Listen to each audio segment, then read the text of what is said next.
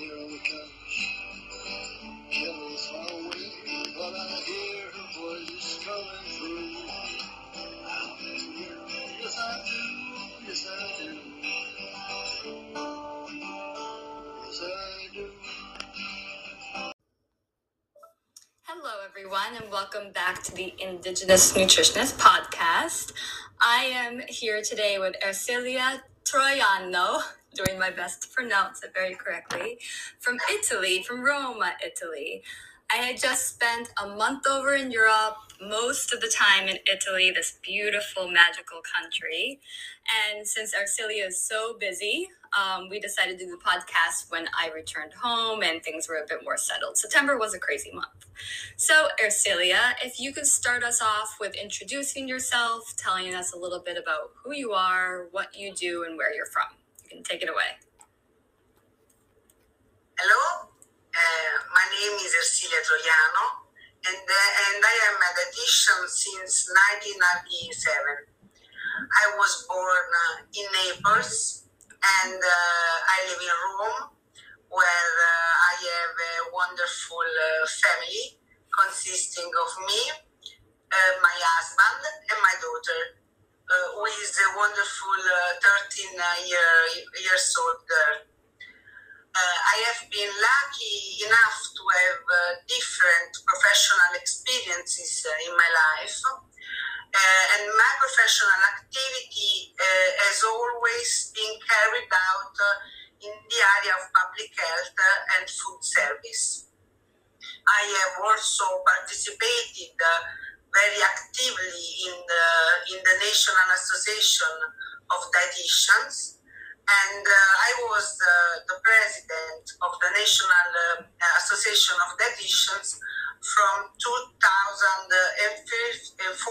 to 2018. At the moment, I am a member of the scientific committee of the Scientific Association for Food, Nutrition and Dietetics, and I was very lucky during my professional life because I had the possibility to collaborate with various research groups in Naples and in Rome, and to publish several scientific papers in the area of public health. That's awesome. That's so great. So you were born in Naples. Now you reside in Rome. Is there a big difference, because I've never been to Naples, is there a big difference between Naples and Rome food-wise with different, local foods, or is it similar, like pretty much the same? Rome and Naples are two big cities in Italy, but Italy is different in the typical dish and foods in every little town, because there is a great variety of tradition and culture of foods. So I was born in Naples, and I had a kind of culture for the food, and my family had a kind of culture for the food, with some typical dishes from Naples. And in Rome, I knew any other kind of meals, of dishes, of typical meals. So what would be a typical... sorry to interrupt. What would be a typical meal in Naples that you wouldn't really see in Rome? Is there something in Naples special to Naples? Yes, there are some habits in Naples that and some kind of dairy products in Naples that are very typical. For example, fried pizza. Fried pizza, which is fried pizza, yes, which is the only food that I never eat in another place than Naples. it is a very fat kind of pizza, because it is fried, but it is a very, very good and typical plate from Naples that you cannot find in other cities in Italy. Yeah, okay, that's interesting. So one question about the fried pizza, would they fry it in olive oil? Do you know? No, I think that they fried in mixed vegetable oils. Oh, okay. So when you say fried, I'm trying to imagine how this is made. It's not like deep fried, but maybe pan fried or whatnot? Yes. Okay. A deep fried, yes. Oh, it's fully mashed. Oh, fully Yes. And what oil is used, though, to fry it? I think that they use a mix of vegetables oils. Oh, okay, a mix of vegetable oils. Okay. All right. Yes. I didn't know that. Learned something new today. All right. So going back to Rome, talking about Naples, back to where you are currently residing, and we were just talking a bit about the great work you are doing there. Can you elaborate a bit for our listeners what work you're currently doing in Rome? Yes. To date, I work at Rome, third municipality. Rome is a very great city. We are divided in 50 municipalities that are 50 small towns.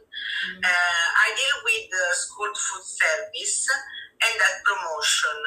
It is a job that stimulates me every day and put me in contact with a constantly changing social and cultural reality. And I love this aspect, and I find it very stimulating.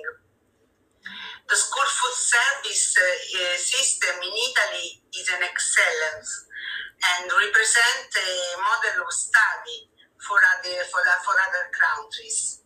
And for this reason, I feel lucky and I am very happy to give my contribution every day to this so fascinating world. That is so great what you're doing. Absolutely. I think it's wonderful. When you said the school service is, you mentioned something about doing a study where, for the rest of the world. Is that correct? For the rest of the world to maybe look at and adopt? Is that what you're saying? I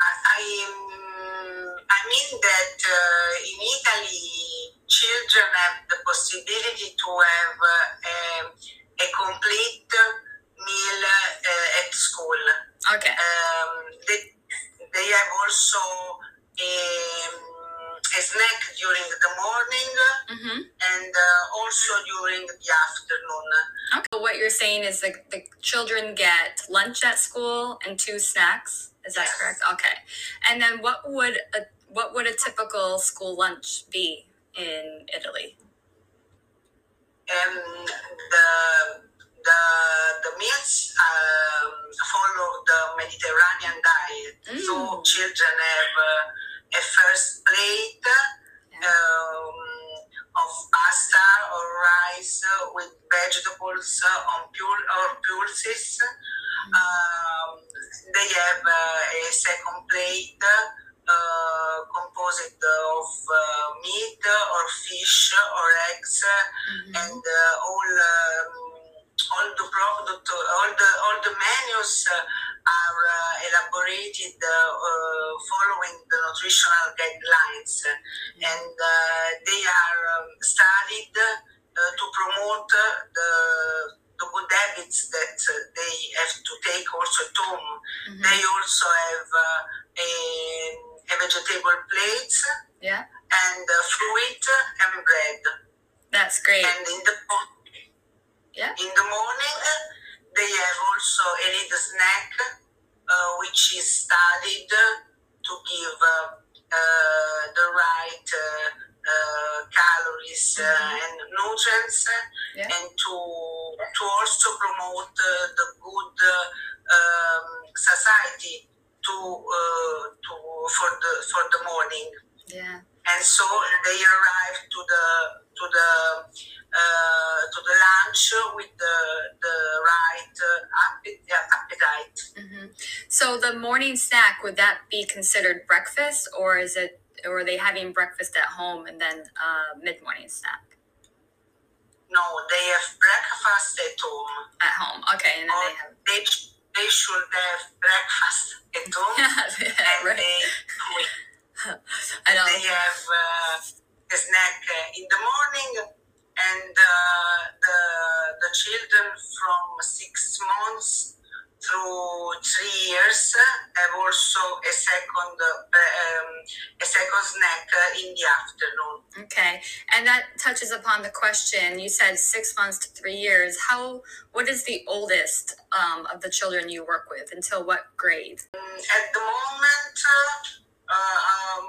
10, 11 years. The first cycle of the primary school. Okay, the primary school. And this is free for all the children, a free lunch and snacks. Is that correct? Yes, the service, the school food service is free, and the parents pays a contribution according to the incoming level. Okay, I understand. It's similar, I think, in the U.S. as well, depending, because every state is different, but that's great. And what's really cool to hear is how it's based on the Mediterranean diet. I mean, since Italy is part of the Mediterranean, and I know that the Mediterranean lifestyle, if you will, and diet has been studied extensively for its health benefits. So it's really cool to see that it's being put into action over there in Italy, something that we could adopt over here in the U.S. All right, moving on a bit, and thank you for sharing all of that, is talking more about food culture. We talked about Naples, learning about fried pizza, but what about in Rome? For our listeners, especially as I'm in New York and everyone's very busy and wants to cook, but sometimes doesn't have time to cook, through the pandemic definitely had more time to cook. Are there any traditional food dishes that you make in Rome that maybe we could make over here?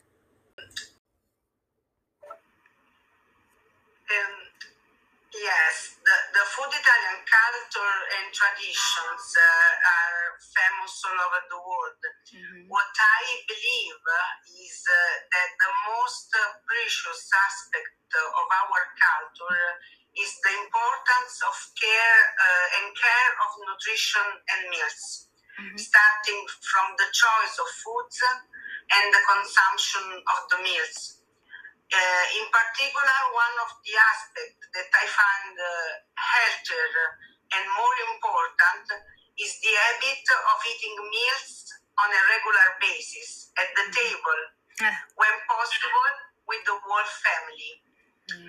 Some habits which unfortunately are also spreading in Italy, but which are not part of our culture.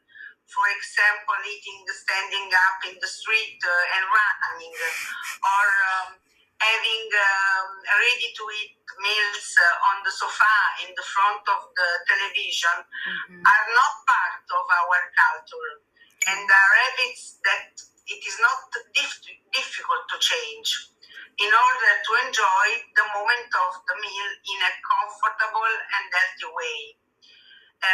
From a food point of view, I think that the availability of a great variety of fruits, vegetables, and pulses make us a lucky country, where flavors and traditions give to each dish a special taste.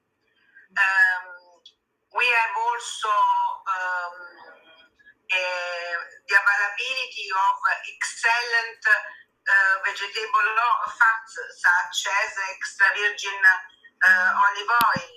Yeah. And this adds to this fortune the so-called icing on the top. Soups and dishes based on cereals and vegetables represent the basis of our daily diet, as well as the habits of preparing a side dish of vegetables, cooked or roast, and ending the meal with tasty, fresh, seasonal fruit. Okay.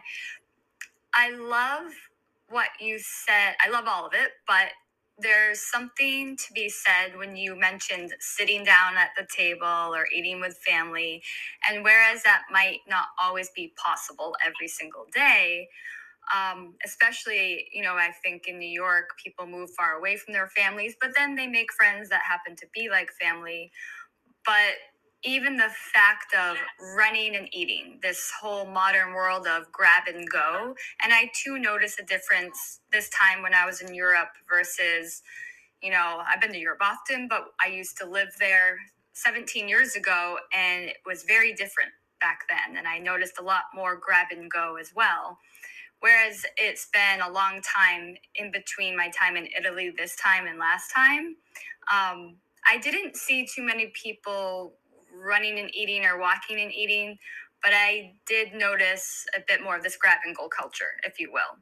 And it's interesting you say how it's not part of your culture, maybe more part of ours, sitting and eating in front of the TV. I know like TV dinners became popular in the 70s or 80s, if you will, probably 80s.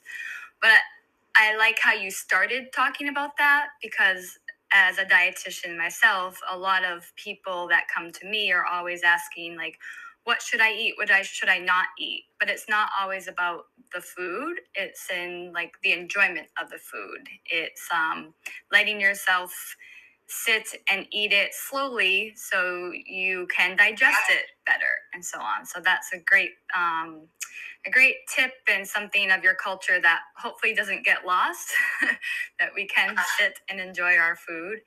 And then also you mentioned olive oil. One thing I did see was there were a couple of times when I would buy, let's say, a salad at the grocery store to bring back to my hotel because I had to work or whatnot. But the salad dressing was always olive oil. And that's something you don't see in to-go salads here in the US. It might be a different type of oil, but it was always olive oil and a little bit of salt. And I thought that was cool. I was like, all right, just simple olive oil, which has multiple health benefits. And I also like how you said like a side salad or a side dish of vegetables, as in it doesn't have to be just vegetables the whole meal, but just make a side dish of vegetables. I think that's something that people in the US can easily adopt. If they're making a meal, say, all right, let me make a side dish. I'll cook up some broccoli. Boom, there we go. It's very easy to adopt. So thank you for sharing that. Okay, so to move on, since we're talking about cultural differences and how things are changing, especially in a global social world, if you will, do you know of any fad diets that are happening in Italy, if at all? And if so, what are they? Yes, sure. We live in a global world, so fat diets are also a problem for Italy, for Italian dietitians. In Italy, the problem is so felt that several scientific societies in the nutritional area have published a consensus document aimed at debunking a particular type of fat diets based on food intolerance for the treatment of overweight and obesity, in which all the scientific evidence has been collected to demonstrate how this is a wrong approach, which in some cases risks to be very dangerous, especially when it extends to the pediatric age.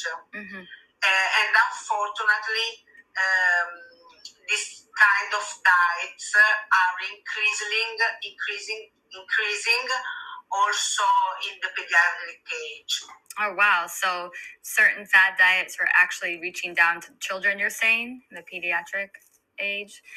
Can you give us an example of maybe a fad diet over there that you've noticed recently? For example, diet based on test blood test for intolerance, and so eliminating foods, a great number of foods or entire food groups. I know what you mean. There's certain tests where people, and I'm sure just to give our listeners an idea, there's certain tests. They're not allergy tests, but they're food intolerance tests. And Yes. when I worked in Abu Dhabi at a school, the children had the same tests. Actually, now that I remember being given loads of these tests where it would say they couldn't have so many different foods. And I questioned the validity of these tests. Well, how accurate are they? Should we go by it 100%? So we do have them here in the U.S. as well. I'm not as familiar. I don't run the test and so on, but I think I know what you mean. Where if it's saying you can't have, let's say, mushrooms, broccoli, onions, this and that, but you've never had an issue with those, then should you eliminate them? It's almost like how much can we rely on these tests versus other ways to go about this or whatnot. Yeah. So, and that actually is very popular in, I think, younger children, is they try to find out, and it's not an allergy test. So I think it's more readable, but for a cost, for a lot of money for people to access, but it's not an actual allergy test. Okay. Thank you for sharing that. All right, so I just want to be mindful of our time to move on. The next question I have is just something that I'm always interested in. I ask every dietitian because I love breakfast. And yes, I was over in Italy, so I'm familiar with what I had for breakfast. But I'd like to know for you, like in the home, or a working person in Italy, what would be a typical breakfast in Italy? Although in recent years the habit of having a quick breakfast at home or at the bar has become more and more widespread, the typical Italian breakfast is a sweet breakfast with milk or yogurt, with the typical cappuccino, bakery products such as biscuits, croissant, or cereals, or the simple bread and jam. Obviously, you can never miss a good coffee. That's for sure. Coffee is amazing. And there's one thing in Italy, I felt like there wasn't a lot of snacking, but there was a lot of just like, oh, let's stop for an espresso. It was almost like espresso was a little snack. Yes, and the morning meal I too noticed was pretty simple. Maybe some espresso or cappuccino, which I was told not to order past 11, which I laughed because then it was explained to me, well, you would never have a cappuccino after lunch. And I thought, no, I never would. I would never do that anyway. But it's more of the morning meal, the cappuccino with some bread, something simple. Yeah, all right. And speaking of coffee, how would you, if someone like myself, and I had to learn this kind of the hard way, if I wanted to order an iced coffee, is there a certain way to order an iced coffee versus an espresso over there? In Italy, coffee is espresso. There is no other way to order an espresso than by asking coffee. But every Italian has his own espresso, with cold milk or with hot milk, with sugar, without sugar, long or short. Generally, iced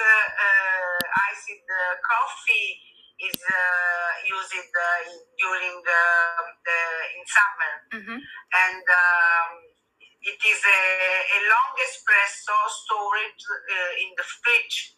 Right. And in Italian, generally is called shakerato. Shakerato. I love that word.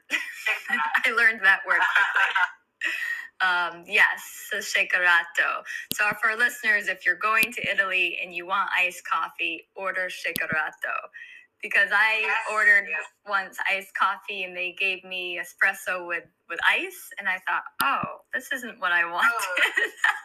But I learned. We live and we learn. So shakerato. Thank you for that, Ersilia. And last but not least, some words of wisdom, whether it's a quote you like or something you want to leave with our listeners from you over in Rome.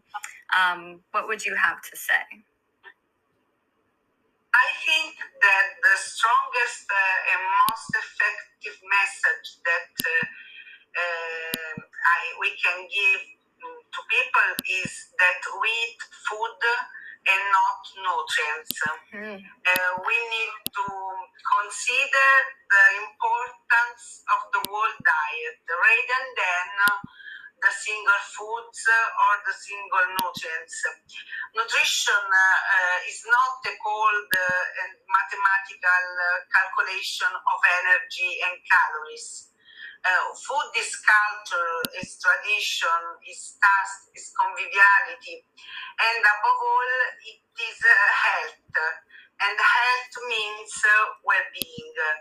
For this, is important to dedicate the right time and the right attention to what we put on our table, trying to acquire the right tools to be aware of our consumption choices and avoiding believing in miracles. What was the last part? And avoiding believing in miracles. Oh, okay, love that. So beautifully said, Ersilia, that we eat food, not nutrients, and food and health and well-being. That is, especially in this modern day. Of course, there's nothing wrong with supplements, vitamins, minerals, taking those as needed. But we have to remember, like, food first. And it's more than, there's so much wrapped up in food, so many emotions and the tradition. And I think if I was to interpret the last part where you mentioned about miracles, is people are always trying to find, like, that one quick fix, that one pill. But there's much more than that when it comes to food and health and well-being. Beautiful. I love that. Well, thank you so much for your time today. I definitely will be back to Italy, and then hopefully we can meet in person. I know this time has been a crazy past almost 2 years now with the pandemic, but it looks like things are doing very well over there, which I was very happy to see. All right. Until next time. Ciao.